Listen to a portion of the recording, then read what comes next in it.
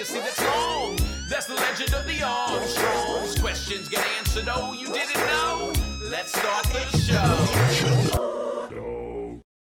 Road dog and Cassie. Oh, sorry. Keep going. It's our new theme song. Oh, you didn't know. Sorry. How about that? I didn't know if you were clearing your throat or if you Welcome felt back it. to You know the what I mean? I was feeling it. Welcome back to the Okay. show. It's Road Dogg and Casio, and you are listening to. Oh, you didn't know. You're on something. You didn't know? Hey, how are you? Hey, buddy. Casio? We just got off of YTX. We were recording and everybody was live. We're doing it, live. man. I know, we're just doing it. We're just doing this thing called life, and life happens at an incredible rate, almost at in time, real time, and it's crazy. It's crazy. No edit buttons here. Are we still on Goat Watch? Yes, but that back end is spreading out, so we're gonna. Yours? Yeah, I'm getting wider. I just eat horrible at the wrong times. You know what I mean? Like like somebody dropped a glazed ham in a barbershop, just. Next time we see you, somebody's going to be like, are you about to have baby goats? That back end's getting wide. Are you bearing? I'm not sure. So their hips separate and start. Well, yes, and you can definitely feel it if you put your arm in there. Anyway, not really. You don't do that. You just observe. I have to lose my pierogies I had. Oh, did you have pierogies? I did. Hey, you know where I've had the best pierogies ever was tailgating it at Pittsburgh at Heinz Stadium. Really? Where I heard they no longer have the ketchup bottle pouring into the end zone. But they still have pierogies. Yeah, and guess what? I dip them in Heinz ketchup. Because I'm in third grade. Yeah, and I also like to do it in ketchup and sour cream at the same time. Well, sour cream's the way to go. Well, I go that way. But I ketchup? go both ways. Ooh. Country and Western. All right, dog. Last week we had a great episode with your buddy, and it's not my buddy, but a fan, Mr. Al Snow, and it was fantastic to talk to him, dog. Yep. Al's, look, if you watched it, then you know, and if you didn't, you should go and go back and watch it. I'm sorry, I can't help but rhyme. But it's Wrestling 101, and it's if you can't just watch this, then go on Netflix and watch wrestlers. You know what I mean? And you'll see. There's some storylines in there, and we got into a lot of that, how real and how not real all of it was, and his answers were very interesting to me, and so I'd say go back and listen to Al Snow. But tonight, you wanted another one of your friends on here. Tonight, we have another guest, and look, I loved Al being on, and me and Al have been through a lot together, but we haven't been through what me and this dude have been through together, and that's in a lifeboat. Rowing for the same shore, but you may know him as a member of Three Count. You may know him as Roger the Gimp, who I have sometimes tied up in the corner. But I call him, and you may know him as Shannon Moore. Ladies and gentlemen, Shannon Moore. The brand, baby. The brand. What's up? What's going on, Shannon? What up, man? Shannon, Bro, you're so that cool. Opening. You're That so opening, cool. Yeah, our dialogues are deep. You know what I mean? We like to get deep. Dude, What'd you think? Man, It get you thinking? Spreading those hips on the goat, man. Yeah. I didn't know that's where we were going with this podcast. No. That's dude, nature. We talk about like I'm the new Jack Hanna. I don't know if you knew that or not. Yeah. I'm Jack Rabbit Hanna. I'm just a redneck guy. I just have like pigs and goats. Like it's not exotic animals at all, really. Nice. Oh, I thought you had like a BDSM farm or something. Well, it is a ranch of sorts. ranch. We call it the Boys Ranch. But I don't think that's what the B stands for in your acronym. But that's what we do. So Shannon, how do you look so cool? You look like Ruby Riott and Henry Rollins had a baby. You know what I mean? Like Ruby Riott, Henry Rollins, yeah. Yeah, Right. that's a pretty cool looking human man. being right there. Is she old? How old are you, Shannon? Dude, I'm 44, man. I just turned 44. Dude, you look great. Old. So No, old. you look great. Yeah. You're Now I not feel old. good, man. Yeah. I'm 10 years older than you, and I look like I'm 110 years older Just than you. say the word sexy and get it over with. Yeah, bro. Just say Because you're we're all sexy. thinking You're it. sexy. You're Yeah. sexy. There. We're all I said thinking. it. I want to have sex with you. There. I said it. Hey. That's different. That is, I crossed a line. I sometimes don't know when to stop. You know what I mean? And Dude, that's what my coach dealer said. our phone calls together, like we definitely don't know when to stop. Because I could call Brian about the most serious thing, like it just, and within 5 minutes the phone call goes completely south. Yeah, it Like, just straight we to should the probably be gutter. in prison because of that phone call. Like every phone call. Boy, that sounds familiar. We call it Yeah. a podcast. Y'all call Yeah. it a phone call. It's real weird. So and we tell the truth to an extent on here. You know what I mean? Like when my mouth is moving, I'm full of crap. But other than that, we're all good.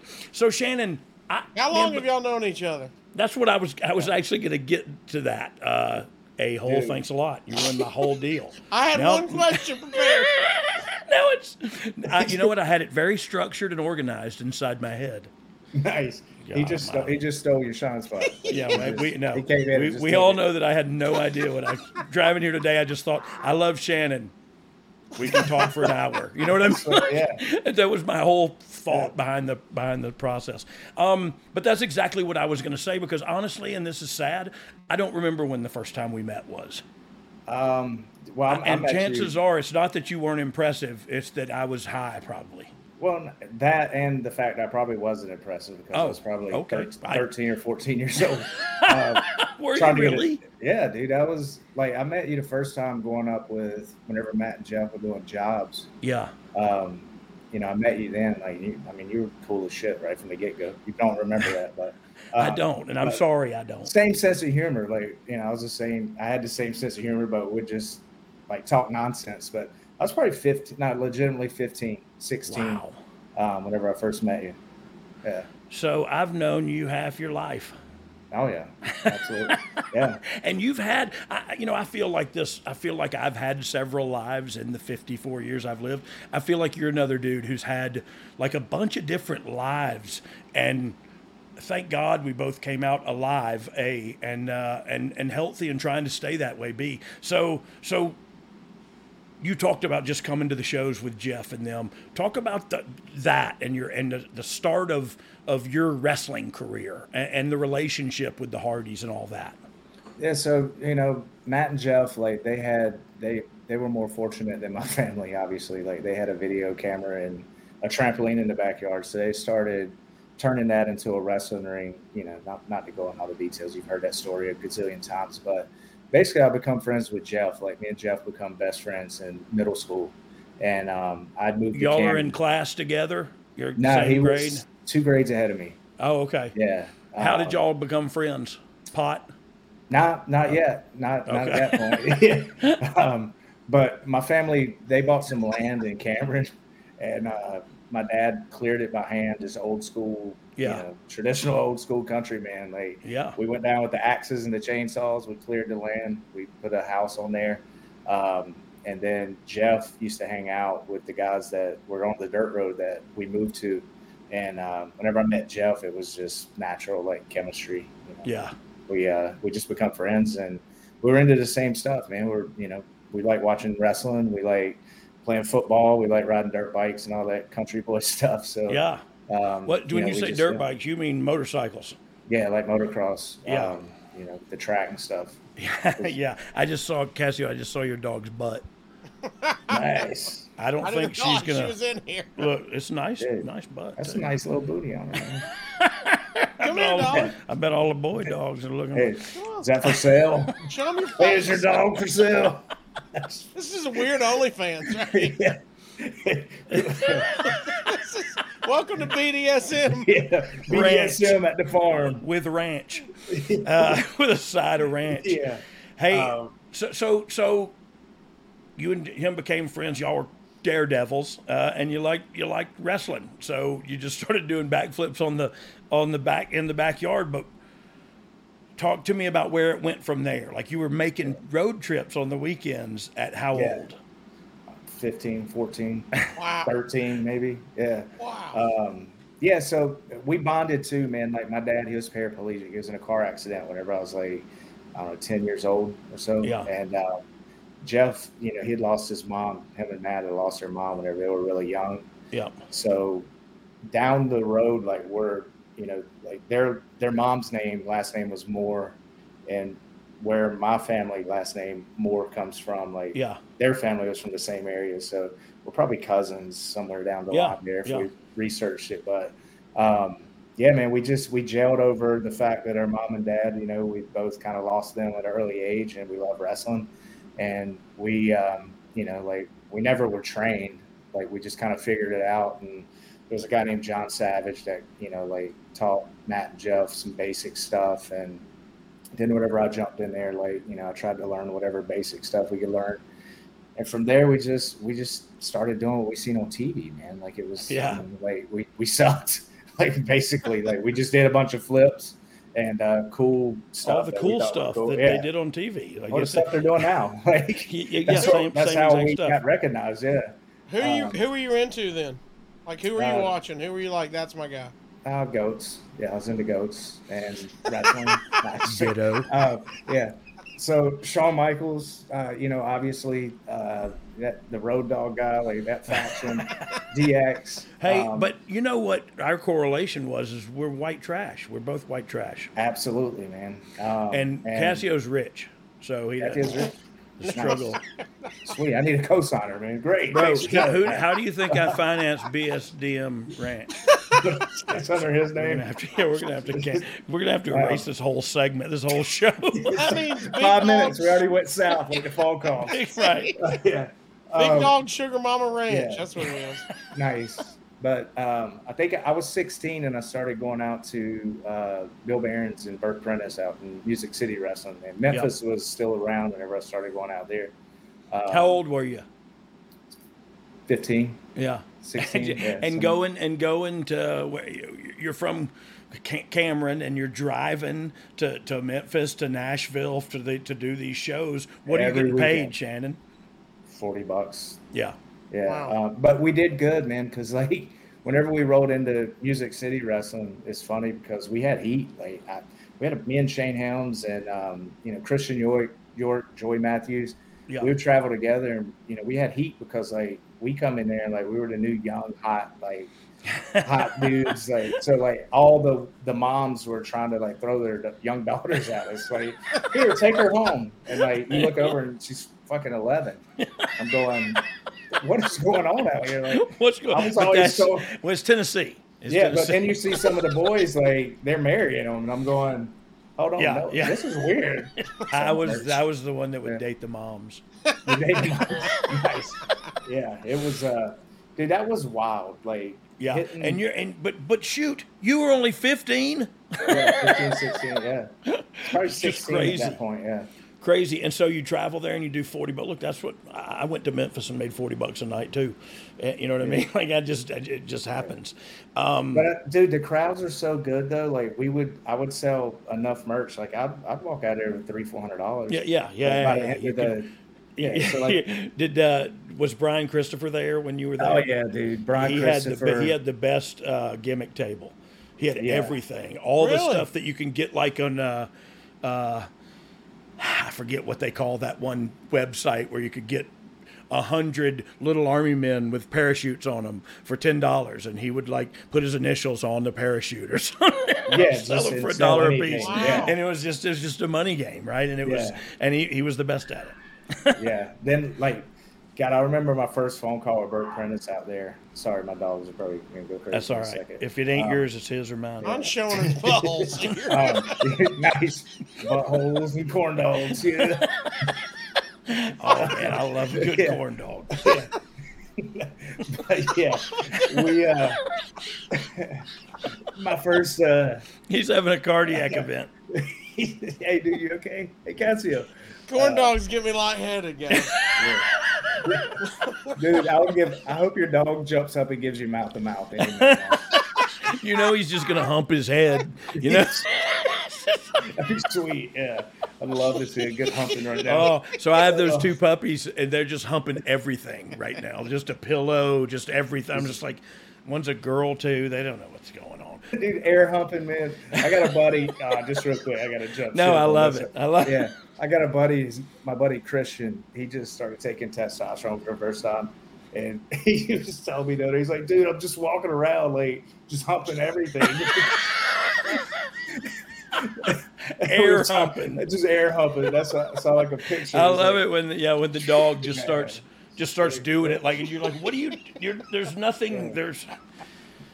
I like at least get on my leg. Yeah, the passion in their face. I love my wife's always like, he's nervous. So like, yeah, he looks he's jittery. He's making me nervous. Dude, the serious, like their snout, the way their snout looks. Oh yeah. My little Frenchie's crazy. Hey, so let's get back to you. Like, I love dogs. We could talk about dogs for the rest of the time too. I'm fine with that. You just got that new little dog. What's his name?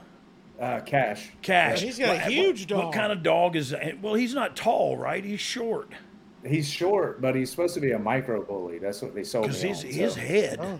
Dude, he's giant. You ever seen that cartoon where there's an alligator swimming across the water? It's got a big old head, and then it comes up on the land, and it's got a tiny little body. And he looks at the camera and he goes, "Well, I've been sick." I've never seen. Oh my God, it's the funniest thing. It's a really old cartoon, obviously, but that's what that dog looks like. Its head is a cinder block.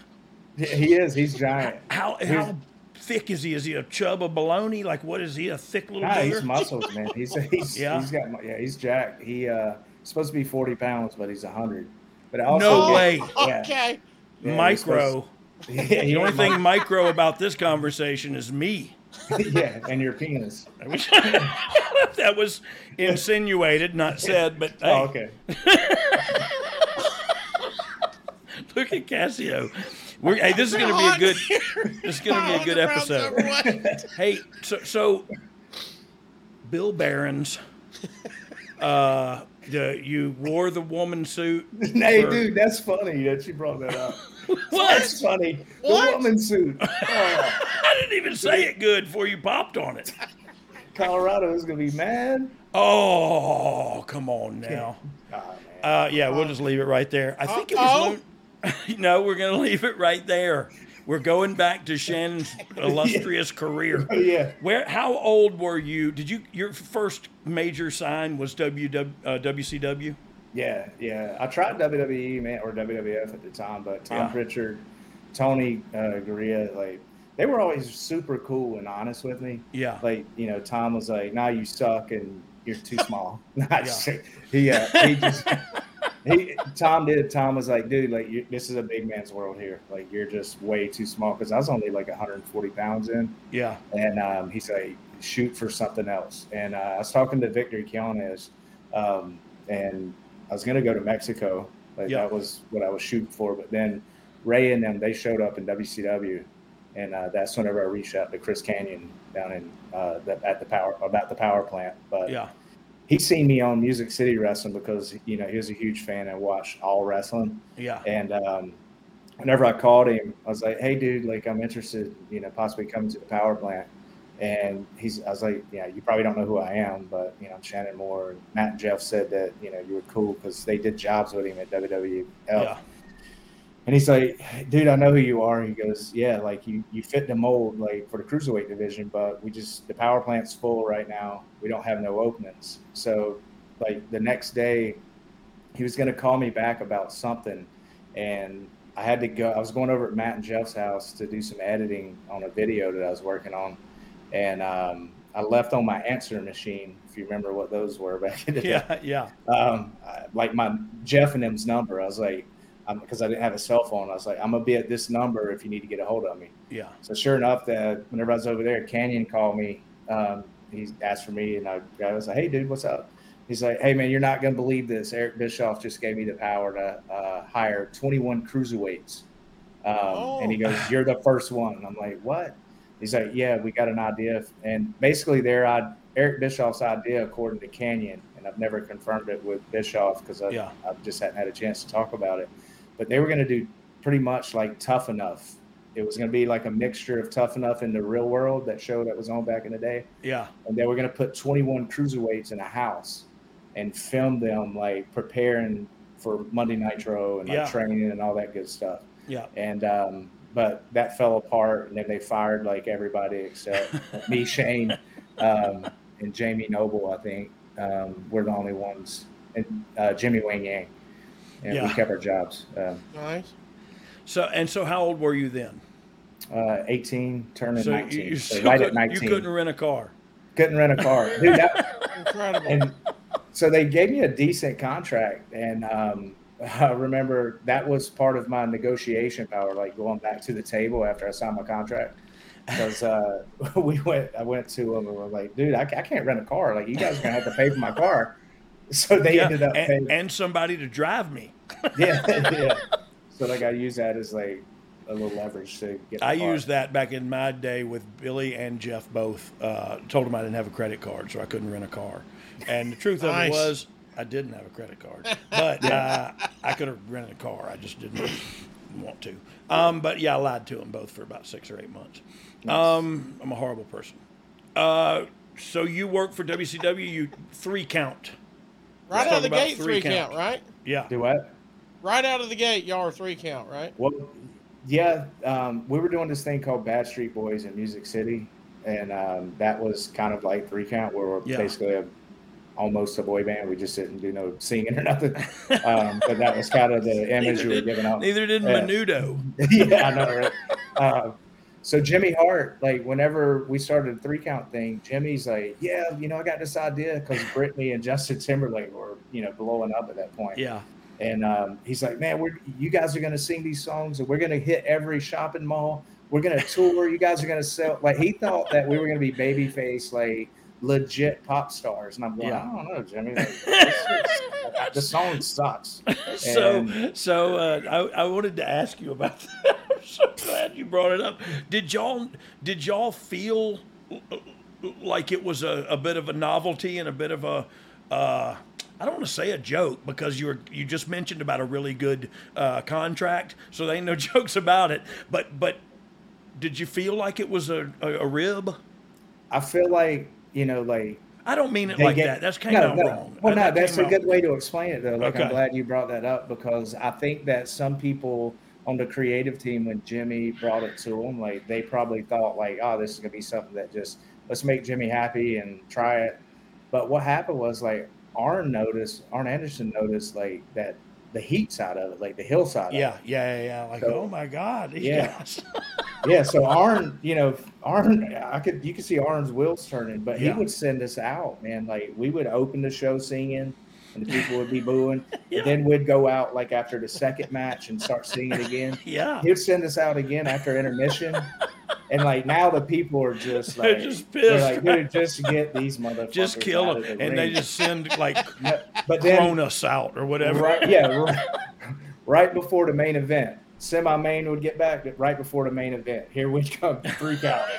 And dude, by that point they'd be throwing shit in the ring, and we'd have our green circles holding them up, trying to like not get hit with stuff. But Sid Vicious would slowly walk to the ring, and like the people would start like popping. And like we'd grab the mic, we're like, yeah, thank you. We knew you guys would finally realize like come we're the greatest. Yeah. And then Sid would just like slowly walk in the ring and just stand behind us, and we'd just milk it. And then we'd turn around, he would just kibosh us and just kill everybody. Yeah, like the people would go nuts, and then it would set the main event, man. Like the people were ready to see the main event. We did that forever. Yeah, I did that forever too when I was the roadie. Jeff never lost a match, and I got everybody's finish. Yeah, but it was crazy, but it worked. I mean, it's great, right? It was great. I loved it, and I so wanted you guys to. I'm sorry, it's Jason Jordan's birthday, so I reached out to him and told him happy birthday, and he texted me back. But crap, what were we talking about? Wrestling? You and Jeff.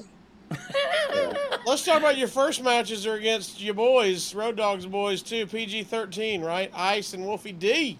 Yeah, we worked those guys a lot, man. Like, we had some where all at?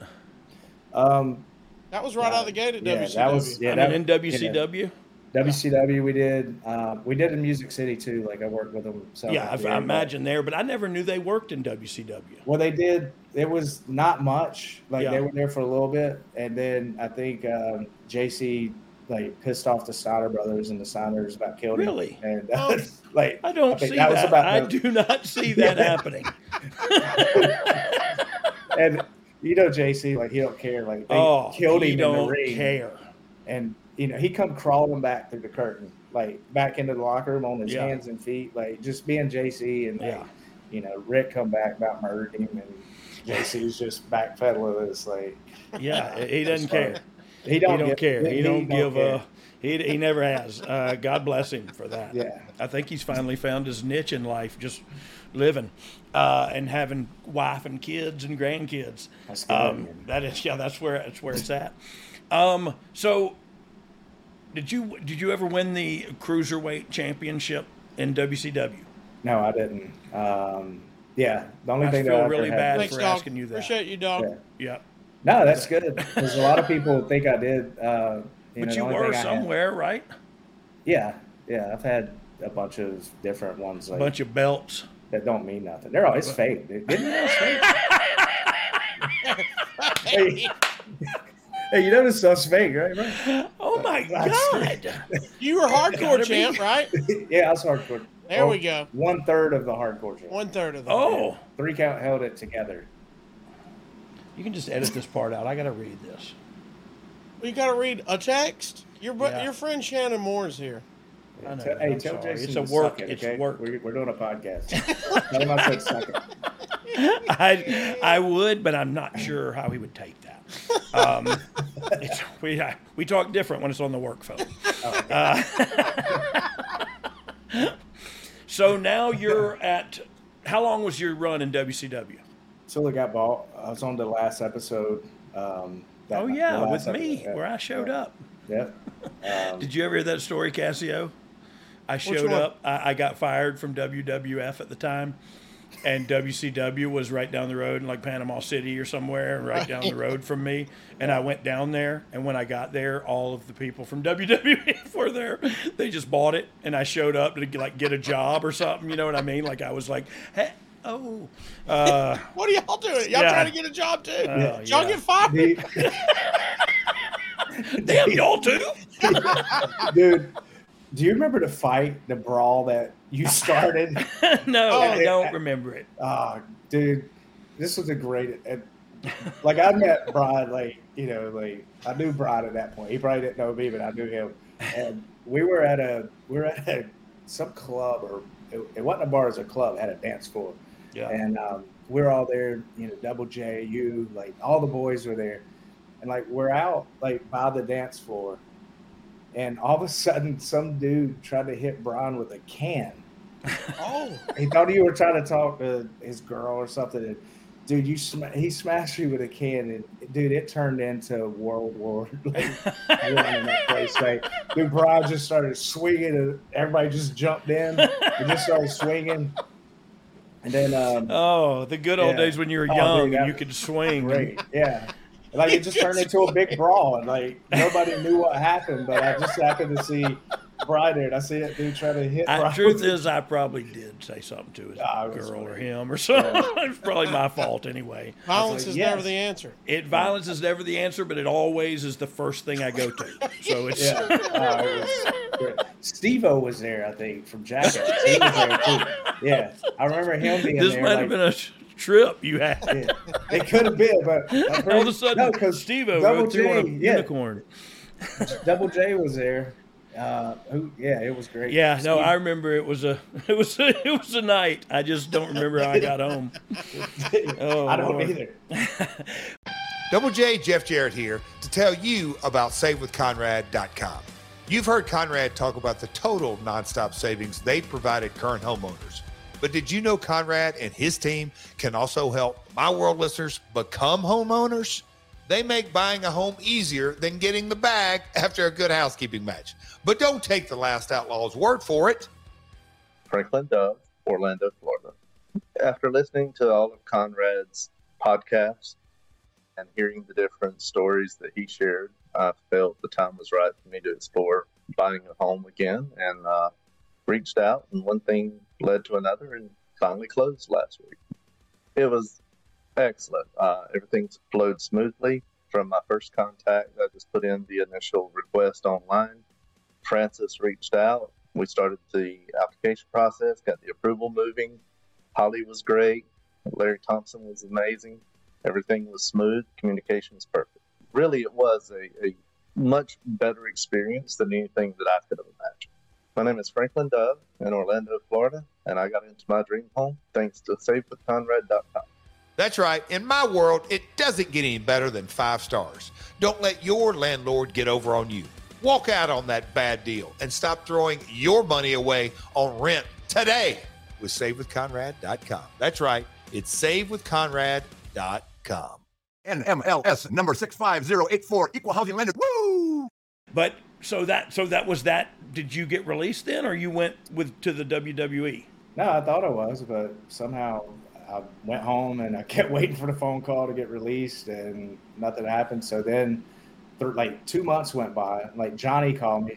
Johnny Ace is like, "Hey, your contract's gonna roll over. Like, we're gonna do some stuff with you in the cruiserweight division. You got a meeting with JR, next week in Atlanta." And I'm like, "Oh, cool." So typical Shannon back then fashion. It comes time for the meeting, and like I go out and party the night before, and I miss my flight. Yeah. So my first meeting with JR in Atlanta, I don't make it. I call Johnny. I'm like, "Hey man, there's a problem. I missed my flight." He's like, "Are you fucking kidding me? Like, you know how many people's getting fired? Like you missed." So I thought I was gonna get fired then, but they rebooked my flight. Then I go down and JR, I'll never forget it, man. Like I go up to his room, knock on the door. He opens the door. He's got the phone in his hand. He's like, "Hey kid, glad you could finally make it." And I was like, "Oh, thanks, man." And he goes and just sits down. He's just continuing his conversation. I'm just sitting there like, do I sit down? Do I just stand here by the door? Like, what do I do here? That's a power move. Yeah, he hangs up. Yeah, definitely. Like, just telling me, I missed my flight, so he's not going to fuck with me. Yeah. And puts the phone down. He goes, "Hey, kid, you know Mick Foley?" I was like, "Yeah, I know Mick." He's like, hell of a guy. Hey, we're going to do good things with you. You're going to be good. You're going to be a good hand to us. So you're done. I was like, I flew all the way to fucking Atlanta just for this fucker to tell me, like, "Hey, I'll be a good hand." And then you're done. Yeah. Oh yeah, like JR, like I don't think he really cared for me after that. No. Well, I mean, but that also speaks to his character a little bit. Yeah. But he's always professional with me, but I've never been professional with him until after I got sober. That's for sure. So how long? So then they did good things with you, and now you're done. And how long did that last? Well, I went to HWA because I sit home for 3 months because they had shut down Memphis as a developmental territory. So they opened HWA with Les Thatcher. What was that? It's Heartland Wrestling Association. It was in Cincinnati. And whenever they shut Memphis down, they shipped all the Memphis guys there. And then they were going to bring all the WCW guys that wasn't going right to TV there. Yeah. And, dude, I was home for 3 months. And I called JR because I was supposed to do a European tour. Somebody contacted me for like a 2-month European tour. Yeah. I told JR, I'm like, "Hey, man, like if you guys aren't going to use me, like let me go on this tour just so I can stay in shape." Yeah. And he's like, "Let me call you back." I'm like, "All right." He's like, he called me back and he's like, "Hey kid, we want you to go to Cincinnati. This HWA thing's opening up. We want you to go up there and help train some people." I was like, "Okay, how long will we be gone?" He's like, "You'll be out there 2 weeks." I'm like, "Okay." Packed my bag, drove up there for 2 weeks, and a year later, I left. Oh, a year? You were there a year? Close to a year, yeah. Yeah, I ended up mackerel. Because I was already set up too, and like I was like, damn, I'd already, a nice house, cars, boats, motorcycles. I was doing it like it's like 21 years old or something. Like just killing with everything. Yeah, everything, having fun. I was engaged, and then a year later, I finally ended up. Come to find out, they were shutting down Heartland, and as a developmental territory, so they went ahead and pulled me up to TV, and me and Jamie Noble, we went up a few months apart. And how long did that last? Well, 3-4 years. Wow. Oh, a long time there. Yeah. So, man, and then you've been to where'd you go after WWE?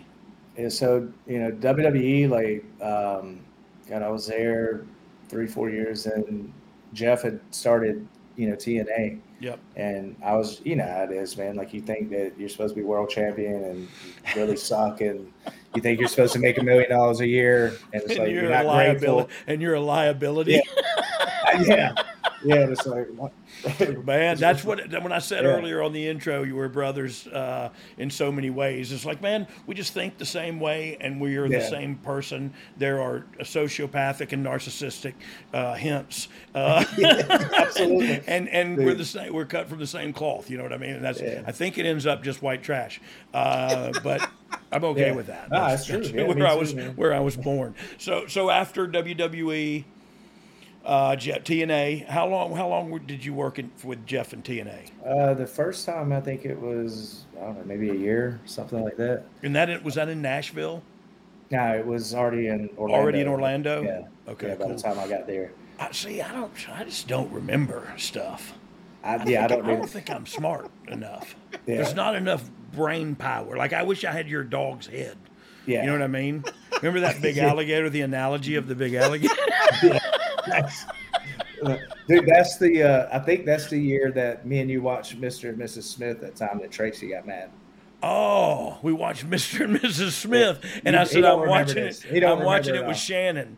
Yes, and, dude, we were laying in bed, and like we may or may have not been under the influence. We were. Yeah. And, dude, no doubt. And we were. I just remember it was the first time I ever seen Mr. and Mrs. Smith. I'll never forget it. And Brian's like, "Hey man, I need to call Tracy." I'm like, "All right, cool, man." Like, why the fuck you telling me? Like, I'm chilling in bed watching TV. And he calls her and he's like, "Hey man, I'm just, I'm laying in bed. I'm just watching TV, just get her good, go to sleep. I'm just laying here with Shannon. We're watching Mr. and Mrs. Smith." And she's like, "Oh," I don't know what she said on the other end, but I can hear an angry voice.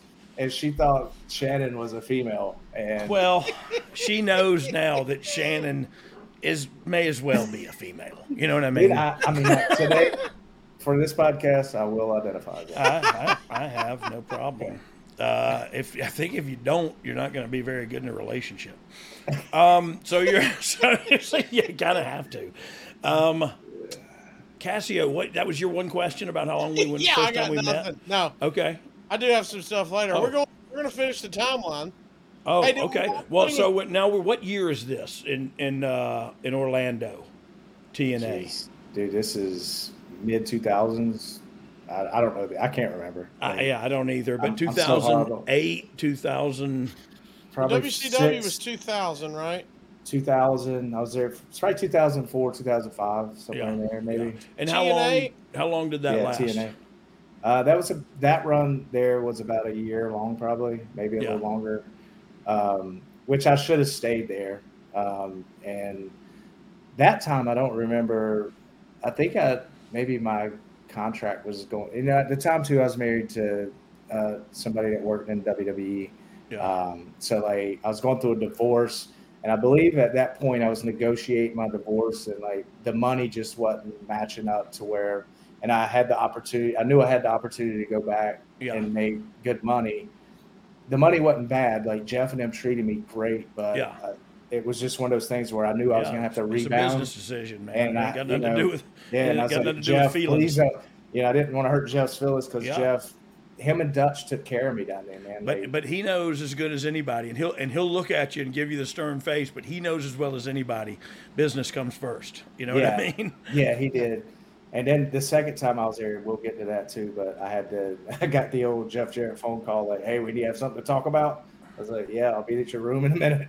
But yeah, we'll get there once. Okay. Okay. So that did you go back up there and make more money? Yeah, I went back up there. Probably the worst decision I ever made in my life. Like, really? Honestly, yeah. Just because I think that's the time whenever CM Punk was getting ready to come up.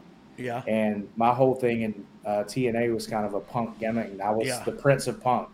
Like, I had no clue who CM Punk was at the time. Right. But whenever they brought me back, like, it was just, I feel like just to shit on that and get ready for Punk. And then I ended up feuding with Punk and all that stuff, where Punk, you know, he ended up obviously beat me, but, you know, Paul Heyman was in the mix, and, you know, they made the right decision, dude. Punk made them millions and millions of dollars. So, like, yeah. you know what I mean? Like, business is business. Like, I have no hard feelings. Like, it was that what street it was. goes two ways, don't it? Yeah. And it's, look, if you're not honest with yourself, it's very easy to point the finger and blame everybody else.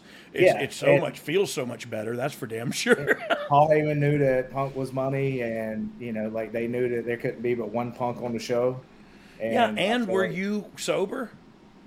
No. So I mean, you know, and he was, and it was a business decision, man. It's got nothing. You know, people. We've talked about this before on the podcast. It's like, if you don't want to be the world champion, you shouldn't be in this business. That's the craziest thing I've ever heard. You know what I mean? Like, we can all have a good career and make good money for our whole, set ourselves up, but.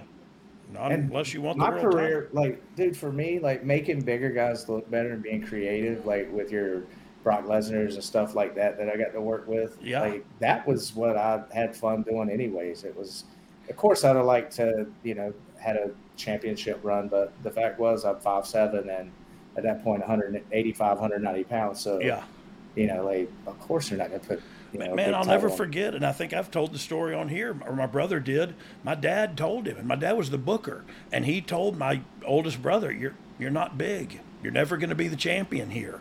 But if you play your cards right and you work hard, there's no reason you can't spend your whole life in this industry."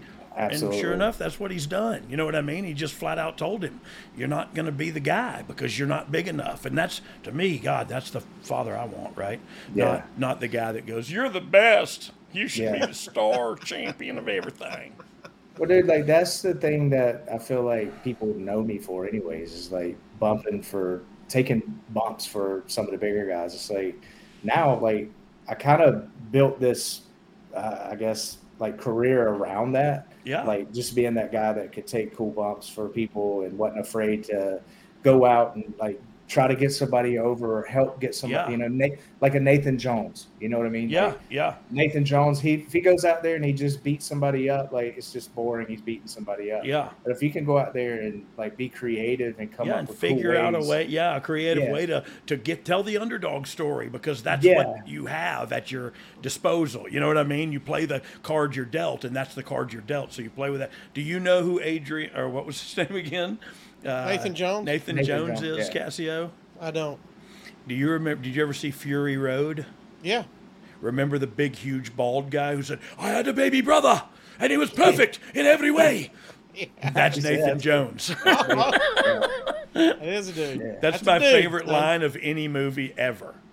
"I had a baby brother, and he was perfect in every way." Yeah. Okay. Thanks. He's dead now, though, right? Good. You big galoot. Dude, he was a monster, man. He was a monster of a man. Like, literally, look at him, for the love of God. Dude. Oh, that's from Troy. Yeah. That's from Troy, which there's an inside joke in my house because it's one of my favorite movies. Those scars are real, too. It's You know Brad Pitt. What? Brad Pitt, right after that picture is shown, Brad Pitt runs across the sand and sticks a spear right into his jugular vein and kills him. Yeah. He's not in the movie Troy very long. He was in the other movie a lot longer. Dom should have put a picture of him in that movie. Isn't it crazy somebody can be that big all natural? Yeah, well, so I don't know. Maybe he eats well. You know what I mean? It's all organic. He's liver king. He's eating just raw Maybe meat. he just eats liver, like people's livers. Or sperm fish. He could. You know what? Those things will make you big. Will they? Jacked, yes. Yeah. How do you catch them? Oh, with your I mouth? use a lure. I use. You just eat them fresh. Yeah. Right. Fresh. Yeah. You My heart stopped beating for a second just now. It just stopped, and then like Vader one time That's said, our standard hit his heart, episode stopped health and started his heart again. Whew, where are we at? What are we Catching spermfish on the beach. Yes, we're primal, baby. I want to get mine right out of the tap.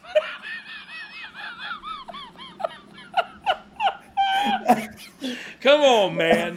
Trying to get big and strong. I just want to be big and strong, Daddy. dog. It's protein. Why do you smell like bleach? Hey, so catfish, diddly out poop.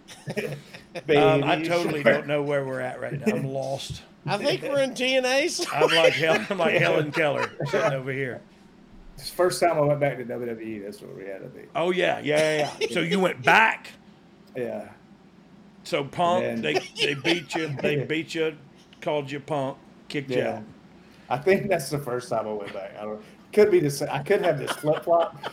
So just I don't mind that. Yeah. I like that. I want people to chime in and go, Yeah. he was actually wrong. He was in TNA in 2011. Hey guys, if you remember the history of my career, because I don't, Please forward it to me. Please update my Wikipedia. Okay? Make sure you get his pronouns right too. Yeah. So I'm frozen. I know. I just forgot what to say. What just happened? Yeah. I'm so lost inside my head right now. I really thinking am. about sperm I've fish. laughed so hard I almost had a coronary. You had I had a moment, a senior moment. I thought your screen locked up. I don't have a pant one on, but you know what I do have is socks with the sock Easy. suspenders on. I thought you was wearing one sock. Like, Like a red Yes, hot chili pepper. only on the middle leg. yeah. Right. That's your fishing net for your Fishing net. Now we're not even talking about things anymore that are real things. He done trapped something. That's how you catch your Yeah. spermfish. Oh God. Your sock. Look, I like this. This is Look, good stuff. It says you had a brief stint in TNA in 06, and then you 06? came back in 2010, 11, and 12. Oh. Okay. So this is the second time. So how was it then? Where was I? 10, 11, 12. Oh, I started back in WWE in 11, Yeah. I think. That sounds about right. Because That's I whenever- remember seeing you at a show Yeah. around that time. Yeah, and you were sober and Yeah. like doing good, and I just remember going, "Holy shit! Like he's still funny, but he's sober. How did he do that?" Well, Like, I that- could, no, for real. I like, honestly, that's yeah. a true story, yeah. I remember standing in my backyard before I got sober and calling Shawn Michaels to try to ask him how to conduct myself once I got, and he knew I was screwed up then when I called him. So he was just like, he was nice to me and then hung up. But it, until you're, I don't know, man. I can still do the same crazy stuff. I can still be the same dude. I just don't have to. I don't have to run from life no more, man. And that's what absolutely. That's what we'll get into that too. So this run in TNA, were you happy with that run? Like, did you feel like No, you were this doing is- something? Nah, this was just to get Jeff Hardy down there. So I went on the Hulkamania tour. Umaga actually, he came and hung out in North Carolina with me and Jeff and rode dirt bikes and stuff for a week or something like that. And Umaga's like, I hadn't wrestled in probably 6 months. Like I just took some time off. I wanted to just stay home and party probably at that time. But no, I just wanted to, I didn't want to wrestle. I wasn't motivated to do anything in wrestling. And Umaga, like, he's like, hey, dude, we're doing this Hulkamania tour. Rikishi's running it with Eric Bischoff and Hogan. Flair's going to be on it. He's like, I'll get you a really good payday. You can fly first class with me, and like let's go have fun. I'm like, all right, cool, I'm in. So we went down on the Hulkamania tour. It was like a 2-week tour. We wrestled, I think, twice. 2 weeks. They're legit. Yeah, they did. I think the company, the entertainment company that brought that show over there, went out of business after that tour. Because like we stayed in 5-star hotels all across Australia, piggybacking Britney Spears, and Britney's crew would be there at the hotel with our crew, and you can only imagine what happened with that. And we just went from 5-star hotel with Britney Spears' crew, and then we wrestled like twice. It was there over Thanksgiving, I remember, and I just remember Hogan gave me the book The Secret on that tour. And I think it was because he knew, like, hey, this dude's like, he's in trouble, man. Like, he needs something. He needs to change something. Because it was just nonstop shenanigans, just like, you know how it goes. Yeah. You're in Australia. I do. Yeah. I do. Dude, when I got back from that tour, I spent 2 days in LA, didn't know it, and ended up in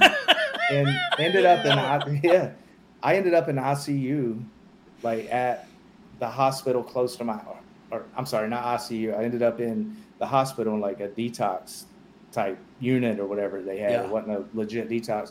Because when I got back, it was just like I woke up in my bed, and my wife at the time was like, "What is wrong with you?" And I was like, "Where am I? What's going on?" And like, she's like, "You spent 2 days in LA. Go look in your closet." Dude, I'd spent so much money in LA shopping or doing, I don't even know. I don't know if I slept on the road, on the street. I don't know how I made it home. Yeah. All I know is I woke up in my bed and I ended up having to go to the hospital. That's when I knew, like, shit was real, because like I was messed up. And then unfortunately, like, that's the tour when we got back. Umaga passed away a few days later. Yeah. Dang. Yeah. I actually remember talking about to Bischoff about that, and they have the footage of all that is still unreleased, because like you said, they lost a ton of money, and they still own it, and it's his last match, and nobody's seen it because they haven't recorded. It's Hogan's last match? No, Umaga's. I'm sorry. Yeah. I'm sorry. Yeah, no, it sucks. Produced and everything. I think that probably hurt me more than anything, because we were so close. Like, I was pretty close to the Umaga, and I just remember that tour. One of the things that we would talk about every night, and we would do what me and you did, like, we'd sit in bed and just watch TV and order room service, and like we'd just talk about his kids, and like, and he had, he wanted to get an RV and travel with his kids and play football, like college ball and all that stuff. Yeah. And I just remember whenever I got word that he had passed away, like, just going, man, like, why couldn't that have been me? Like, I don't have kids, I don't have nothing, like, and like I sobbed, because like it was just, it hit me hard, man. Like, that's probably the one that hit me the hardest, with one of the boys passing. Well, also, man, you're so close to him then. You know what I mean? Like, you were with him. Yeah. Well, and I lived with him.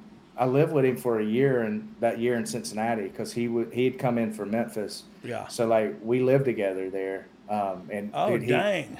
Yeah. So he took good care of me. Yeah. There, like, it's like a big brother. Like, dude, they're all such good people. Yeah. They really are. And it's so funny. Like, they say what they mean, and they mean what they say, and that's that. And that's you know what I mean. And it's a respectable, admirable trait. Yeah. I love that family, man. Like, what a good family. And think about, holy mackerel, how many great wrestlers, how many great professional wrestlers have they produced out of just that bloodline for a shoot? You know what I mean? Like, absolutely. It's incredible to think about, and he was a really good one. He was really good at what we did. Yeah. But on that tour, getting back to the topic, the Hogan had asked me on that tour, like, we were working out in the gym one day, and he's like, hey, I'm getting ready to go to TNA basically and run that place, And, I was wondering, do you think that Hardy would want to come over? I was like, dude, he's not really wanting to do nothing right now, from what I know. And I was like, but whenever I get home, like, I'll talk to him. And then I went home and, talked to Jeff some, and then I hit Double J up and Hogan, and it ended up happening. And then I was just kind of like the tag along, I think, just because – like, I helped with getting Jeff there that time. You facilitated. You're a facilitator. Yeah. I was a fluffer for years. So, but I think it's the fluffer. Yeah, I wasn't. So like left-handed or right-handed? 6 months tops. 6 months tops is what I'm saying. It was a tough time. I had to get through some things. I'm the fluffer, boy. So, were you active addiction all through that? Dude, I've been using for so long, and nobody knew. Like, people knew I partied, like, but not, like I would never go out in front of people, like whenever, what I mean by that, like pass out in front of people. Yeah. But it was slowly starting to happen more, like, especially, like at that point, like, obviously it's no, I guess, secret, with Hardy, like what was going on with him at the time. Yeah. So I was kind of looked at to make sure that, I was trying to take care of him, but then here I am, like, while I'm taking care of him, like I'm over here doing my thing too. Yeah. So like, but my thing was getting worse at that point. And like Terry Taylor knew, I talked to Terry Taylor about it at one point because he wanted me to take a drug test one time. I was like, Terry, don't waste your money. Like, this is what I'm taking, this, and this. And, Terry, I like Terry. I love Terry. Terry's treated me great. He's always been honest with me. Always been honest, and that's why people don't like him. Yes, and like he's told me at times when I'm about to get fired, when I'm not, like I need to step it up in this area, and he, like I remember he had a conversation with me one time, and I'll never forget it. It's kind of like seeing you at the shows, but Terry's like, Shannon, if you could just get away from any kind of pain pills at some point, your nerve endings, man, like they'll straighten themselves out. And like he was trying to help me, but me, I was like, dude, nah, I'm good. Like what do you know, mister? Yeah. You know what I mean? Like you ain't my daddy. Yeah, but Terry back then, like he's probably the only, I would say, person when it comes to like office or anybody that really treated you like a human being. Yeah. And that knew that I was struggling probably, he just knew. Well, I guarantee you others knew. You know how that is. We always think I'm doing good, right? Yeah. You crapped your pants 10 minutes ago, so you're doing great. But so we always think we're doing great. But he was the only one that gave a crap enough to talk to you about it. Yeah, think about that. You know what I mean? Terry was the only one who saw the issue and did something about it. Everybody else saw the issue and washed their hand, Pontius Pilate. You know what I mean?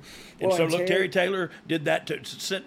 He bought my youngest daughter a Christmas one year because he fired me because he had to. I was screwed up in the production. It was when Hogan was there. Yeah. Hogan had just come in and I was in the production office or production meeting screwed up. And he's like, I gotta fire you, you idiot. You know what I mean? I was like, I don't know. Thank you. I'm sorry. Yeah. But then he bought my kid a bicycle for Christmas. You know what I mean? So always really treated me well too. And people talk bad about it. I say they can suck it. Yeah, no, absolutely, man. Terry's the only person I feel like that didn't judge me to the point of like firing me over it. You know what I mean? Like he just genuinely, like off the record, I don't even know if he probably went back and told anybody. Like, I think that was him just trying to. No, 100% it was. He's still the same dude. You know what I mean? Yeah. He's still Terry's a mentor to me. And I don't care what he did in the business or anything else. He's always treated me and my family with respect, and then some. And so, man, I'll hug that dude on Main Street. Nice. And I'll take him to the boogie site. Domestic Motor Ranch. Domestic motor goating. Motor goating. We're motor goating. So are you banging H at this time? No, it's just, Vicodin just pain pills. Yeah, Vicodin and somas, man. Like that was the deal, right? Yeah, it was the deal. At that point, and doctors at that point, like they were writing it, and I was abusing it, and then you know what I mean. Yeah. And I think a lot of the times the doctors I went to knew I was abusing it because they were writing them for me. But that would be easy to point the finger of blame at that person too, like, oh, well, he gave them to me. He's a doctor. Yeah. He should know better. You're 40 years old, Brian. You just gave a guy a handy to pay for your Xanax. Yeah, and you don't have multiple shape up, sclerosis, mister. Okay.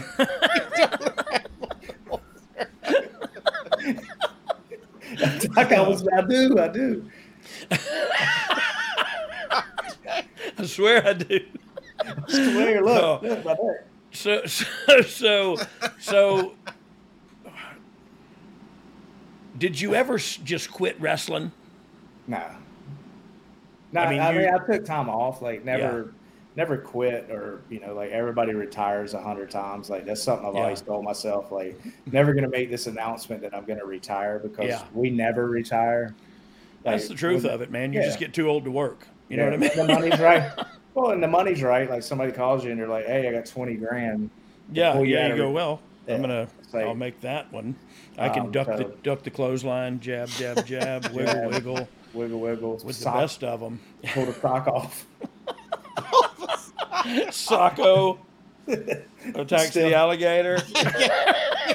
Alligator with the big head. The goat slides in. You big-headed alligator.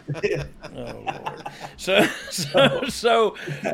do you still wrestle right now? Yeah, I'm still. Are you any good at it?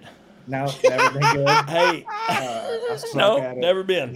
No, never been good. Never claimed to be good. Hey, you don't have to be. Yeah, and that's the truth of the matter. Is you don't have to be good. You just have to be good at being good. You know what I mean? You have to be a little extra something, and you can work all right. Yeah. You're good to go, man. In this industry, I guess now with all the rope work and the footwork and rope work and the work rates and Jesus Christ, the more I learn about wrestling, the more I think all the people that know a lot about wrestling are stupid. You know what I mean? I grew into a bigger guy now. Like I'm bigger. Like that's human I'm growth. Considered like a. Well, no, like you walk in a locker room now, you're looking around going, "Oh yeah." Oh, Tom Pritchard told me I was the smallest person. What happened? There's Johnny Gargano. There's there's a lot of small guys. Is what I didn't mean to bury Johnny Gargano. Yeah, and nothing against small guys. Like it was the one thing. Then you brought it up that really turned me on to WCW. And I was working at the other place was the cruiserweights. I had never looked like I was a wrestling fan, but I was a wrestling fan because my dad was a wrestler, and I watched wrestling to see my dad. And so I only saw what he did. I never saw Japanese, and you know what I mean. So I didn't know anything other than that. And I don't even know what I started to tell that story for. Well, no, I've did seminars, man, and like some of these seminars I do now, like. Is that fun to you? Yeah, I love it. Dude, wrestling now is so fun to me. Yeah. Like whether it's going to, if I was to do Impact or I went to the AEW show a few weeks ago here in Tampa and just met Tony and talked to some people there, and it's so different now because like I don't have this pressure to like that somebody's gonna get mad at me or somebody's I'm gonna say the wrong thing or lose my job. It's like, dude, it's business now. Wrestling is business for me, and that's it. And you either got something for me or you don't. Yeah. And I'm not gonna get my feelings hurt because I'm look. That's what. When I got sober, and I go back to me because I'm my own reference point. When I got sober, it wasn't to get my job back or some crap like that. It was to save my life and save my marriage and save my relationship with my children, and you know what I mean, for all these other reasons. And then as I started living right, literally years later, I said, "Hey, are you sober? Are you okay?" And I was like, "Yeah, I can do this if you want me to." And the rest was history. But like, I didn't get sober to get my driver's license back or to get my, you know what I mean? It was life or death, and you know that better than anybody. And I think that's a pretty cool segue into our conversation when we didn't even have each other's phone numbers, but you reached out to me, and I want you to tell this story not only because I think it's an inspirational one of a man reaching out to a friend for help, but I also think it makes me look awesome. So go ahead and tell the story. It does, man. So, going back to what Brian was talking about, like, I went to a few shows because by that point, like I was running from, like legal issues probably. And my tattoo shop, like I got rid of it in North Carolina. I was living in Chicago, got in trouble in Chicago. Then ended up in Florida. What year? 2013-ish, 12, 13-ish. Yeah. Somewhere in that point. And, like me and my wife, we'd split.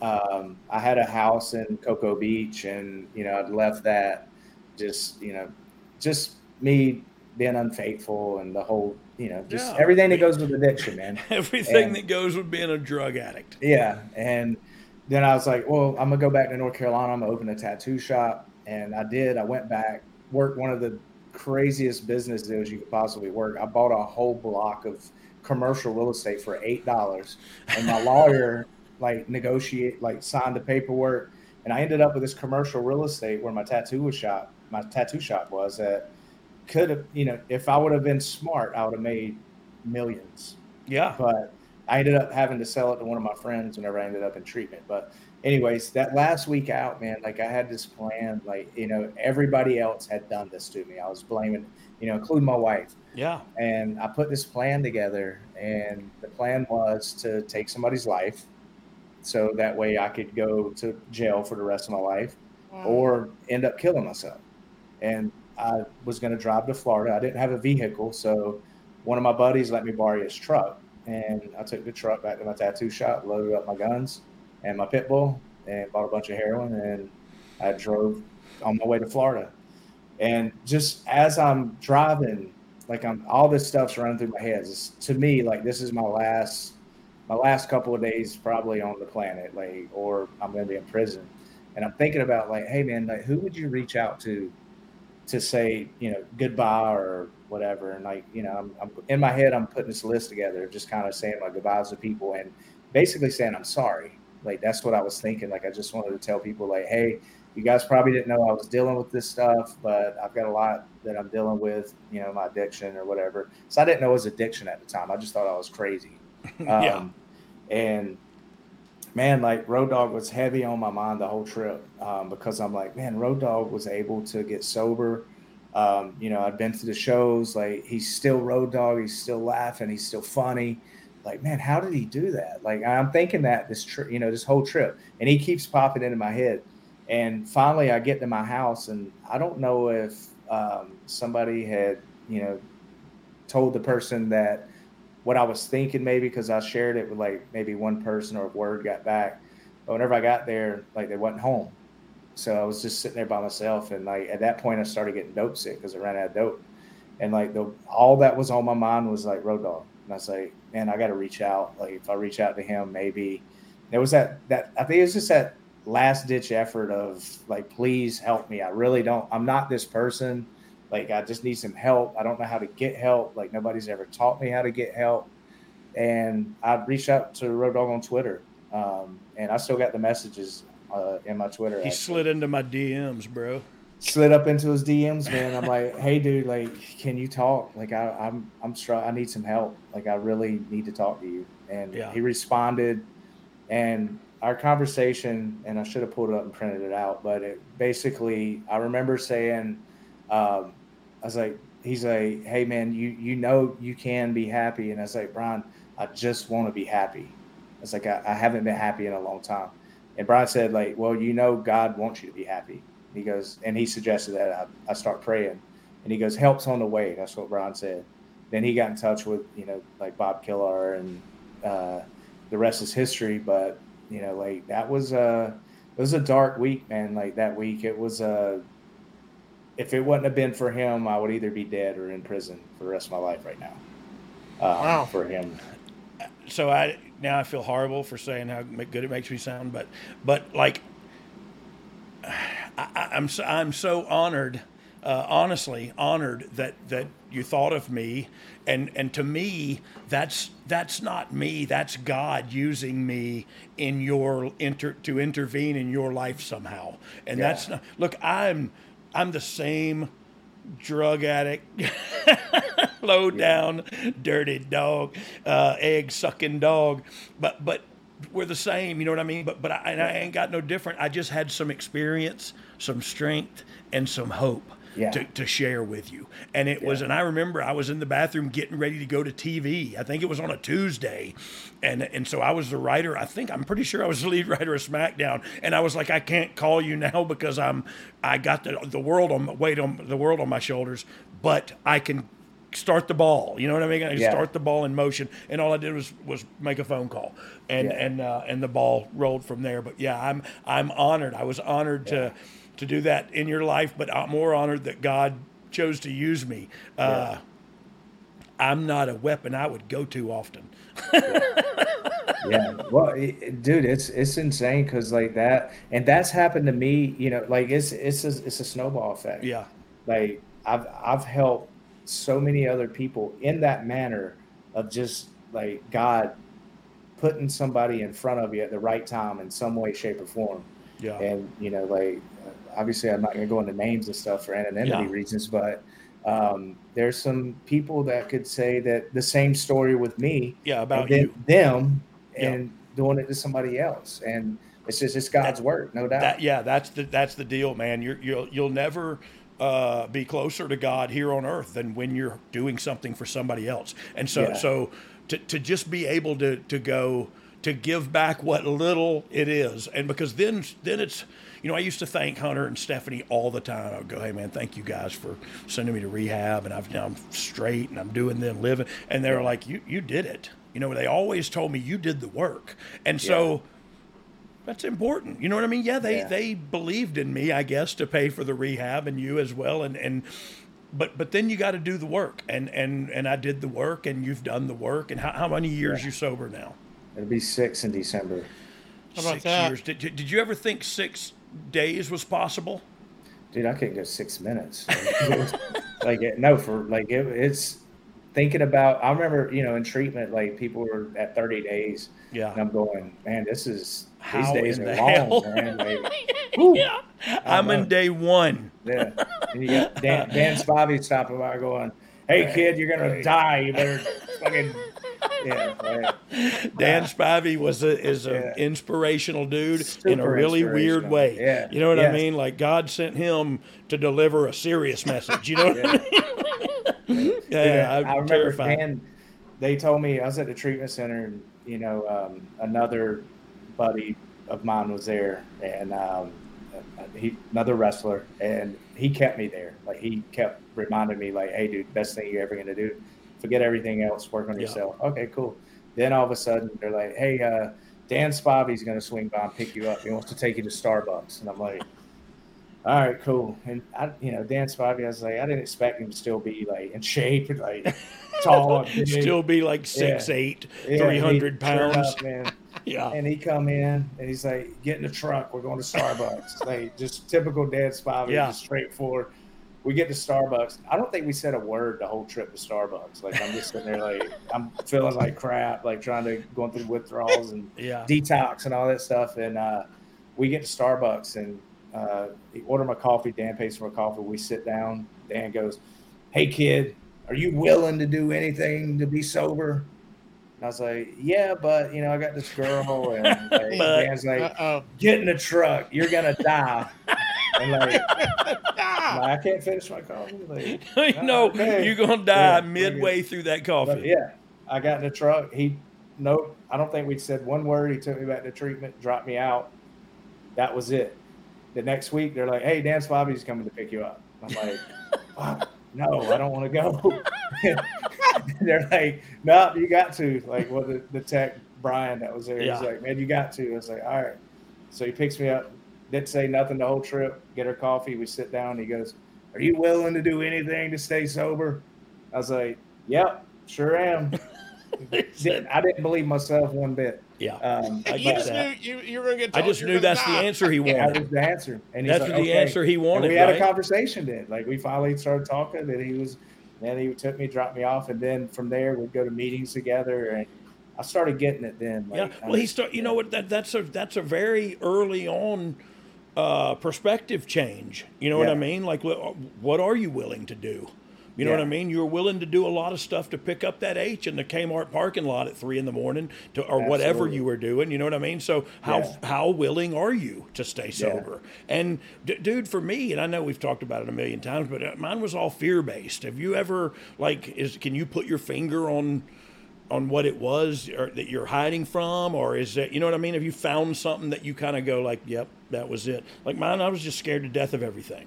Yeah, a fear, but like for me, like there was a lot of trauma there too. There's a lot of, like not full-blown mental illness, but there was some mental illness components that come from, dude, growing up in the wrestling industry since I was 9 years old. Yeah. Like that. It's not normal. Yeah, I wasn't raised. I didn't have a father. My dad got in a car wreck whenever I was 9. My mom was taking care of him. Yeah. They were off at a rehabilitation trying to get him out of a coma for a year. So I'm 12 years old, 11 years old, like trying to survive with myself and my friend, me, Matt, and Jeff. Yeah. So wrestlers become my father. Like, these savage wrestlers, old school, Yeah. the old school way of wrestling. Yeah, like Dan Spivey said, you're gonna die. Yeah, that's the mentality. Look, and it's the mentality of my generation too. I love it, but it's not the one today. It doesn't sound all fruity. Yeah, I was hitting strip club, like strip club shows. I couldn't even get in. Like I was 12, 13 years old. Well, probably 14 at that point. But yeah, like and you're wrestling. You can't get in the bar, and, but you're wrestling on the show that night. Yeah. I'd sit in the car and they're like, your entrance music's playing, go. Like I'd run into the strip club and wrestle real quick and then have to run back to the car. Sweet, Lord. Man, so incredible. So what are you doing now, Shannon? Tell me what you're doing now. Dude, I'm I still wrestle. I'm still doing my deal there, wrestling. I don't want to wrestle full time, especially right now. Just because I'm working for a company called Riverside Recovery. I run their it's like their pro athlete program there. Yeah. So when pro athletes come in, whether it's wrestlers, NFL players, golfers, whatever. Yeah. If they come in, I thought you said athletes. I'm sorry. But then you threw in golfers, and it really golfers. Yeah. I'm just kidding. Nice. But any pro athlete that comes in, like I'll work with them and make sure that obviously they're able to stay in the best shape as possible. If they're active in the ring or if they're active on the field, just making sure that I'm the liaison between the clinical team and them, and just making sure that their needs are met. And from a recovery support standpoint, I'm trying to get them involved in recovery, because everybody's recovery is different, man. Mine's going to be different than yours, and try to figure out the best route to guide them for recovery that works for them. Yeah, individual. Yeah, individualized. Yeah, so I'm fortunate, man. This Christian, and this guy named Christian, he's our VP. He's and then we have a veterans program too, and I'm a big part of that. With our director and Christian and our CEO, and so working with the veterans now, like if we don't have pro athletes, we have a lot of veterans in there, and the correlation there with us as the boys or wrestlers, dude, there's so many parallels there between veterans and what we've been through, and it's there's a lot of I guess it's trauma, right? It's mental, emotional trauma. Yeah. So I'm a big part of that veterans program there now. And, I'm doing all my side stuff too, whenever it comes from a recovery standpoint. We're doing these talks now. That's what I was going to ask you about. Yeah. So, basically we go in somewhere and, the local treatment centers, they'll bring their people in, and then we'll advertise it, and people come in that's struggling, and they hear it's not, it's just our experience, strength, and hope. It's my story. It's other people's stories or these other athletes' stories. And by sharing our experience, strength, and hope, the goal is whatever money's made, that we hopefully put somebody in treatment at the end of the night, like you were able to do for me, So we've been able to save some people's lives, man, by doing these, night of recovery tours. Yeah. And we're getting ready to venture into a prison system, or the prison systems. Yeah. So, prison systems, they have AA in there and NA.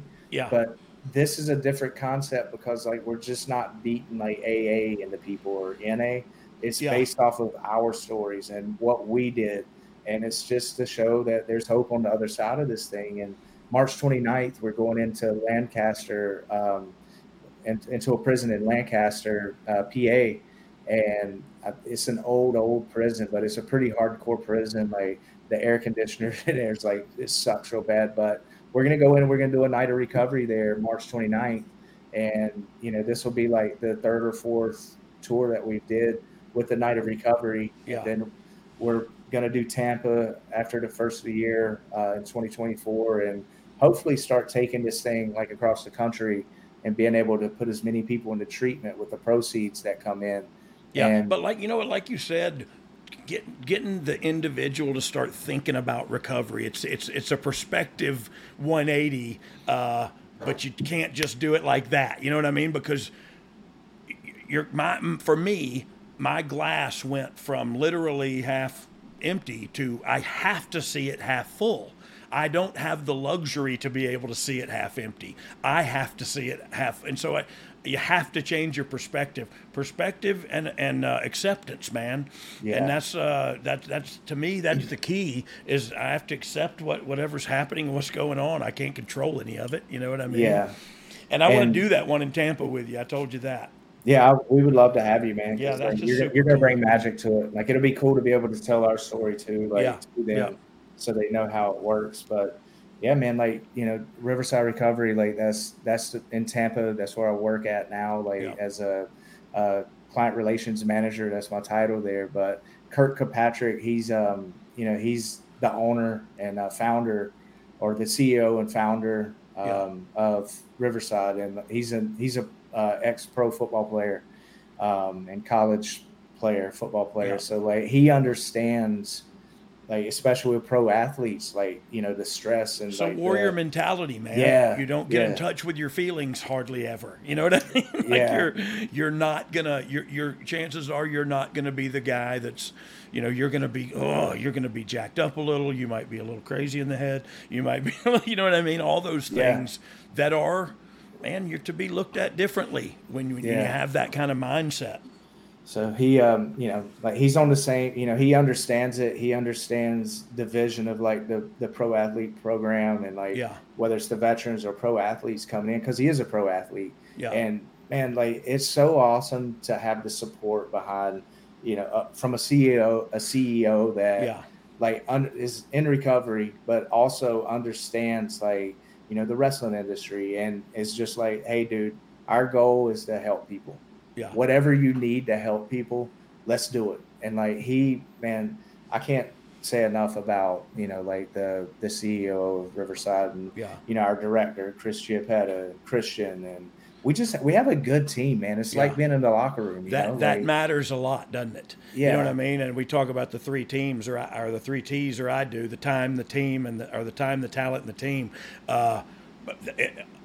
All of the above, like I'm talking about creative and wrestling, but for that thing, without a good synergy and a good vibe, and everybody's just trying to get better. You know what I mean? Yeah. And that dude sounds like he's got a ton of money, but he's trying to get better and trying to help people move forward. And that's, man, who, you know what I mean? You can't. I just mentioned about not being closer to God unless you're helping others, and that you are doing the same thing that dude is. Kurt Cobain, I think you said his name was. Kurt Kirkpatrick. I wish Cobain would have got on the train, the recovery train.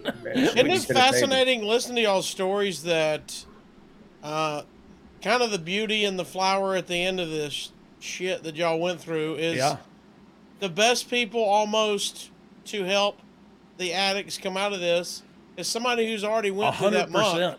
I remember. And the best ideas, like you're thinking about liaison with athletes, like you would have thought of that if you weren't an athlete and addiction at the same.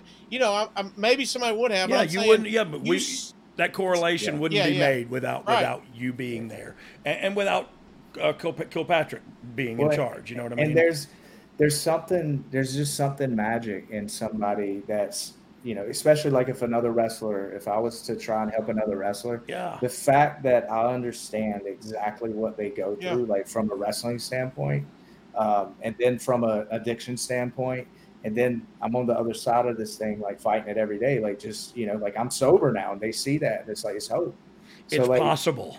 You put a doctor there to tell them, hey, this is what you got to do. They're gonna be like, what do you know? You've never stepped in a ring. Or, the moment they go, oh, Shannon Moore. You already have a rapport with them. You know what I mean? So your foot's in the door. We've been wrestlers. I know about that. I know about the addiction. I just don't know you. You know what I mean? But I know everything you're going through because I've been through it. And so super cool, dude, for you to, like he just said, we go through that crap, and thank God, and I mean that, thank God that you and me both are still sitting here. And I don't know why. Just like you, when people go, I think to myself, even though I do have kids and do have married, I have that survivor's guilt too. Why him? Why her? Why not me? I'm a shitty person. You know what I mean? Like I've done crappy things in my life to people that are the closest to me. You know what I mean? Like why? I don't know. So that's just some survivor stuff that's probably all my ego talking anyway. You know what I mean? But it's, I don't know, man. The program and working with others and all of that is just, to me, it's taught me to just talk to other dudes, and don't be scared to say stuff to them. You know what I mean? Like other than, can you look at this rash? Like, you know what I'm saying? So is there, absolutely, dude? Because I know you and I have sat and talked about a lot of things that that we've laughed about on the phone, and go, what if people could hear us talking right now about how our feelings are coming out, and we love this, and like, it's, I don't know, man, it's just opened my eyes to a whole nother world. And I don't know, man, I guess that's the narcissistic part, is I thought everybody else thought exactly like me. What do y'all do? Y'all are all crazy, and come to find out it was me the whole time. That's the frustrating part. You know, like us, you know, me, I love, you know, touring and the whole wrestling thing. Like, you know, it's the most amazing thing still to me, especially now that I have a new perception on life and like just what wrestling means to me. But now, dude, like I got you know, we went to PA, we did we did our night of recovery show. And then the next night we had this big stadium show. And at the end of my match, like I was able to, you know, bring awareness to addiction. And dude, the response that I got, like, from the people, like, after I went up, and like, it was magic. So like, now that's my main thing, is like, now if I can kind of combine these two things, these two elements, like, you know, recovery and wrestling, and take this stuff on the road, it's like, that's my goal going forward. Wrestling like, that's with my recovery. Purpose. Yeah. So like, now if I can, that's your book. Yeah. So if I can wrestle now and go and, you know, like, help somebody get into treatment and save, you know, a life here and there, like, dude, that's what it's about for me. But also, I think it's probably cool for you too, because I know Billy loved this. I got an opportunity to do it a little bit when I was at NXT, but you mentioned it earlier. You love going to the show and wrestling, and you like teaching the kids. Yeah. You know what I mean? Because other than just teaching them and getting them saved and into recovery, you're helping them in their professional life too. You know what I mean? By teaching them things. And some of the things I used to teach young guys were just, hey, slow down. You know what I mean? But I feel like you're more of a teacher. And you like that part of it. Yeah, dude. And now, like, you know, like, I open any kind of training session I do now, the first part of it is talking about taking care of yourself, your mental health, being aware of your mental health, and not focusing, you know, like, just on one thing like wrestling, because that's what I did. I pigeonholed myself, and it was just eat, breathe, sleep pro wrestling. And like, dude, I think that's really like what kind of like messed me up a little bit. Was like, I didn't have these other outlets, or you didn't have a social life or anything. It was either wrestlers and they were giving me advice, or that was it. Like, or drugs, advice and drugs. Yeah. And it was just like, so now, like, these seminars that I do, and just, you know, like, WWE bringing me up to coach for that, you know, 6 months or whatever. I was there doing some coaching up there. Like, you know, going back to WWE, like, they saved my life, and I was like, oh, they'll never touch me again. But then, you know, the next thing you know, they're like, oh, you're doing good now. Like, yeah, we'll use you to coach some. Yeah. So like, it's just cool to be able to be honest. The company take care of this, which, you know, like, they're amazing at, like, as far as helping people, saving your life, but then not giving up on you. And I think that's a message that I wish that WWE would capitalize on, was like, hey, like, we've got these people, these amazing people that, you know, we helped save their life, and now they're doing good things, and use that somehow, like, to help more people. Like, I don't know how, but because, I mean, but I see what you're saying there. There's a vehicle somehow for a night of hope. You know what I mean, or whatever. Sorry, Joel Osteen, I didn't mean to steal your night of hope there, but but yeah, I'm truly grateful for WWE. Like, they really did with Brian going to them, and then what they did to pay for my treatment, and just not give up on me. Like, they truly saved my life. Yeah, well, and you know what? You want everybody to, like, I'd love for them to capitalize on that somehow, especially monetarily, because I think I would be involved in that. But for more than that, I don't know. I lost my train of thought. I'm sorry. That happens a lot, Shannon. Don't think you're special. Nice. No, but it is perspective, right? Stop. It's just how you look at everything now. Yeah. Like you can. So my daughter the other day, and this is or not my daughter, my granddaughter. I put her Sprite. We went to Chick-fil-A, got her thing. I put her Sprite back in the cup holder. Well, I didn't know there was a toy in the cup holder. So I poked a hole in the bottom of the cup, and Sprite started filling up in the cup holder. And she's going, Pawpaw, the Cokes and Sprites everywhere. So I pull over, and I get out, and I see oh, God, I poked a hole, the whole Sprite. Now she doesn't have a drink. And I got to clean up this Sprite. I don't have anything. But I'm laughing, and I'm doing it, and I do it, and I give her my drink, and we get back in the car, and we start to drive off, and she goes, Pawpaw, how can you still be happy when I spilt my whole drink in the car? And I was like, I don't know, baby. I don't know. But what I said, I can either be mad about it or be happy about it. And it's just that in a nutshell, man. How you going to look at it, dude? And are you going to be an a-hole in front of your friggin' granddaughter because some Sprite spilled? You know what I mean? And that's the kind of dude I am at my core. And so it takes work to not be that asshole. You know what I mean? It takes work for me to not go off in those situations. But it's a struggle I'm willing to have and continue to have because I want my granddaughter to say crap like that to me. You know what I mean? And when my kids were, I remember a time where they were terrified of me because I was a friggin' blithering idiot with a bad attitude and a bad temper and on dope. You know what I mean? So I get mad at myself. If I could go back in time, I'd beat the fire out of myself. Yeah, I know, man. Like, I wish somebody would have just locked me away like when I was 13 and said, you're not coming out till you're 20. You're 25. Oh, Lord. Man. Well, Shannon, look, let's taper down here. God almighty. All right, I'm going to bring up a story then. Oh, good. Good. We're going to make a transition. Okay. Because it's making... Did you say I'm transitioning? Yes. I'm transitioning. Yes. Oh, okay. You did. All three of us, I guess. This is the... Yes. The story that is making the rounds on all the wrestling sites is our buddy Mr. Matt Hardy on his podcast was asked by a fan if he had ever crapped his pants in the ring, and he said no, but he told a story about Mr. Shannon Moore here. Do you remember this? Pants? Do you remember? Oh, yeah, he completely shit his pants. He says he did not. He's full of... Yeah, he's lying. You can... Tell us what happened. So wait, he said Shannon did it? All right, do you want me to tell you what he said? Here's what Matt Hardy said. He said there was one time I was sick and wrestling Shannon Moore. I felt like I was going to poop. I let one out of the most terrible gases I ever admitted.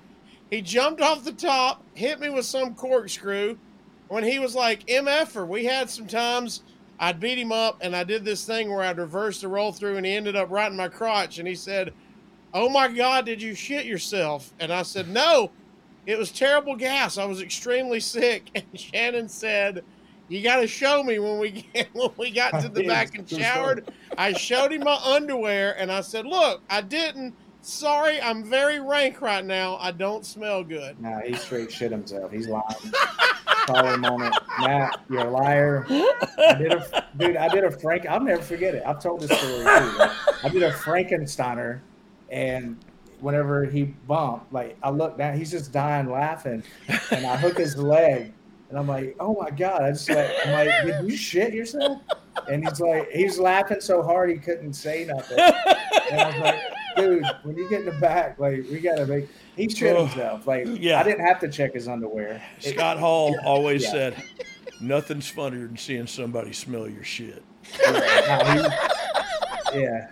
Oh yeah, Matt, you're a liar. So you're calling him a liar. Yeah, absolutely, 100%. A liar and a pant pooper. Yeah, I swear to God on my dad's grave. Like, I pooped in my pants in Orlando one time at WCW. It's like the tapings we did down there, worldwide stuff.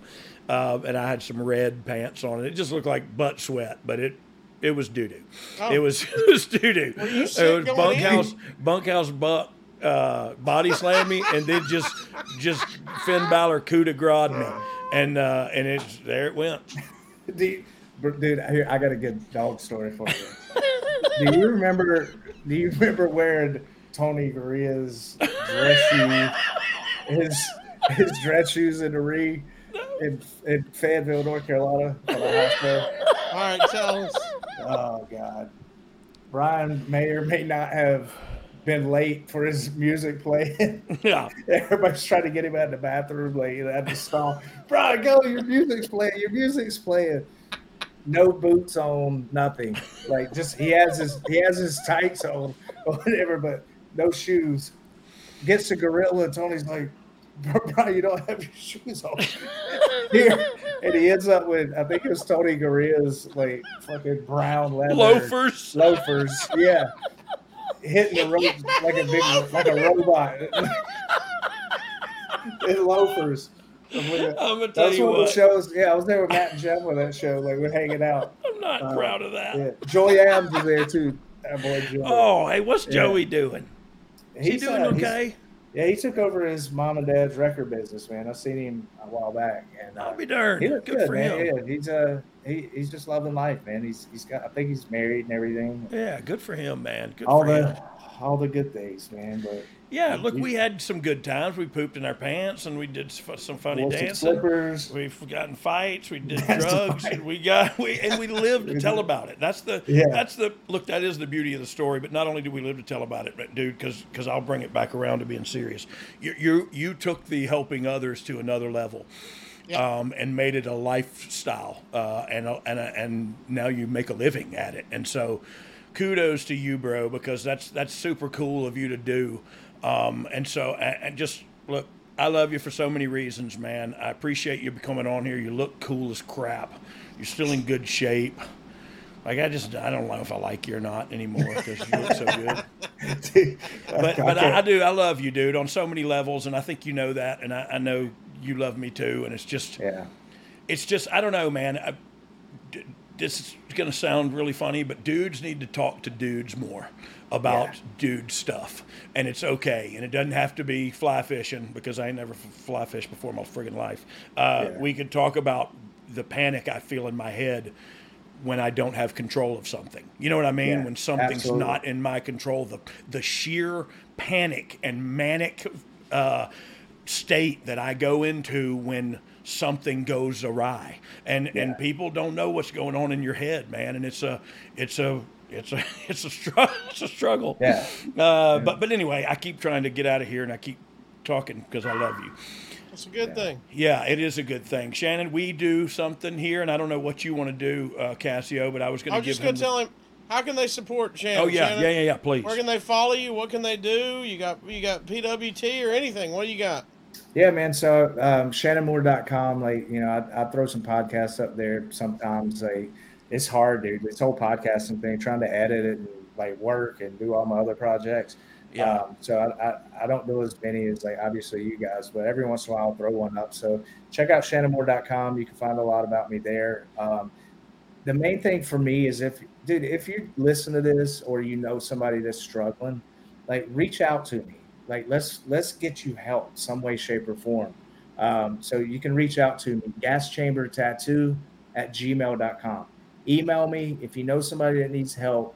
If you need to come into treatment, if you need treatment, if you don't know if you need treatment or you don't even know you're an addict or an alcoholic, like email me, let me know so that way we can get you some help. And then if you're a company or a treatment center that thinks that you want to bring a night of recovery to your town and us bring some, like some guys that's come out on the other side of this thing and share their experience, strength, and hope, then contact me too, gaschambertattoo@gmail.com.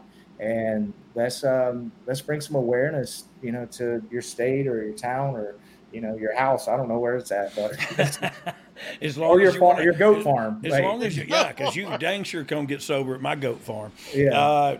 But we do anyway. So, dude, thank you so much for taking the time to be on here. I can't wait till the first of the year because I've been wanting to get down there and just to spend some time with you. And I think this will be an awesome opportunity if we can make it happen. Shannon, thank you so much for taking the time. We do something here called the Thankful Minute, and so he will put Dom will put a bomb up on the thing, and the fuse is a minute long. So this is for timing purposes to see if you can cut a minute promo for one thing, but also it's just if you can't Whatever talk for a minute for. without if you can't name things you're thankful for and take up a minute, you're doing recovery wrong. Right. So let's do it. Let's throw that up, Dom. Let's do the Thankful Minute. Boom. All right, cool. I'm thankful for my health. I'm thankful for my family. Thankful for my friends and the people that I may have done dirty in the past. I'm thankful that they forgave me if I have. And even if you haven't, like I've learned a lesson from it. I'm thankful for, Riverside Recovery. I'm thankful for our CEO and founders and co-founders and VPs and my team that I work with, man, because together we're able to save some lives or try to save some lives, man, and spread a good awareness. And like, I'm super thankful for you, Brian. You saved my life, man. And I'm thankful for anybody that comes out to still support me in wrestling, because I've been in the game for about 30 years now. And like, whenever I do shows, people still show up to see me. And like, to me, that's insane that people still have, to spend their hard-earned money to come out and watch me wrestle. So I'm super thankful for that. Yeah, great timing. Hey, just people, you're doing it so long and they spend their money. It's humbling, right? If you're being honest with yourself, it's an honor and it's humbling. And of course, you're going to make some money at it because it is a business and you're trying to do that. But it really is. And that's, again, change your perspective, man. It's not about getting $40 or whatever. You know what I mean? I'm sure you're getting more than 40 nowadays, but you're getting to give back on so many levels, man. So kudos to you, bro. Gas Chamber Tattoo at? Gas Chamber Tattoo at gmail.com.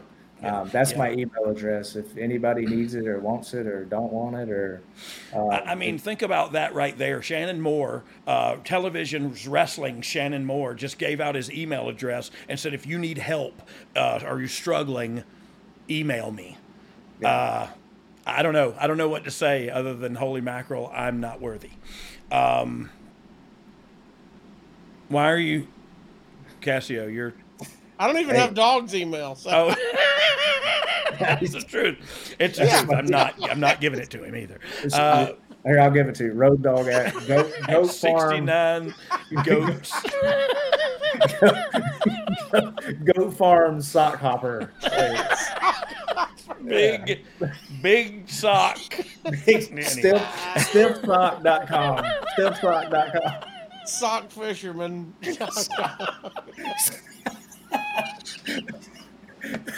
Oh God! Insane. Hey, we should just say bye. I think. Hey, dude, for real, this is the longest we've done with anybody because it's just been great conversation. It's been real conversation. Has it really been an hour 40? Yeah, an hour 40. Hey, wow, dude. I don't even think Conrad's played an ad yet.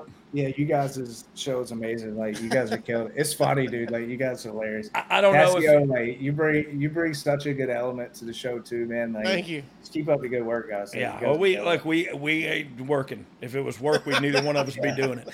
We like to have a good time, and look, I also like to. It looks like you're holding hands. Like, well, sometimes we do. Okay. Sometimes we do.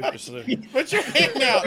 Hey, quit holding this sock, dude. My bad. Which hand am I doing? Sorry. He came up with a black sock. Like, what? Well, I was looking to see if I had. Ooh, it's cold in here. It's cold in here. Okay, hey, listen. This? Thank you. Oh, that's a. Why is that Kleenex so stiff? That's crispy, bro. That's crispy. Yeah, you should break that. All right. What else do we do before we sign off usually? We say if you didn't enjoy this episode, we got 2 words for you. Suck it. Suck it. Then you can say suck it now too if you want to. Yeah.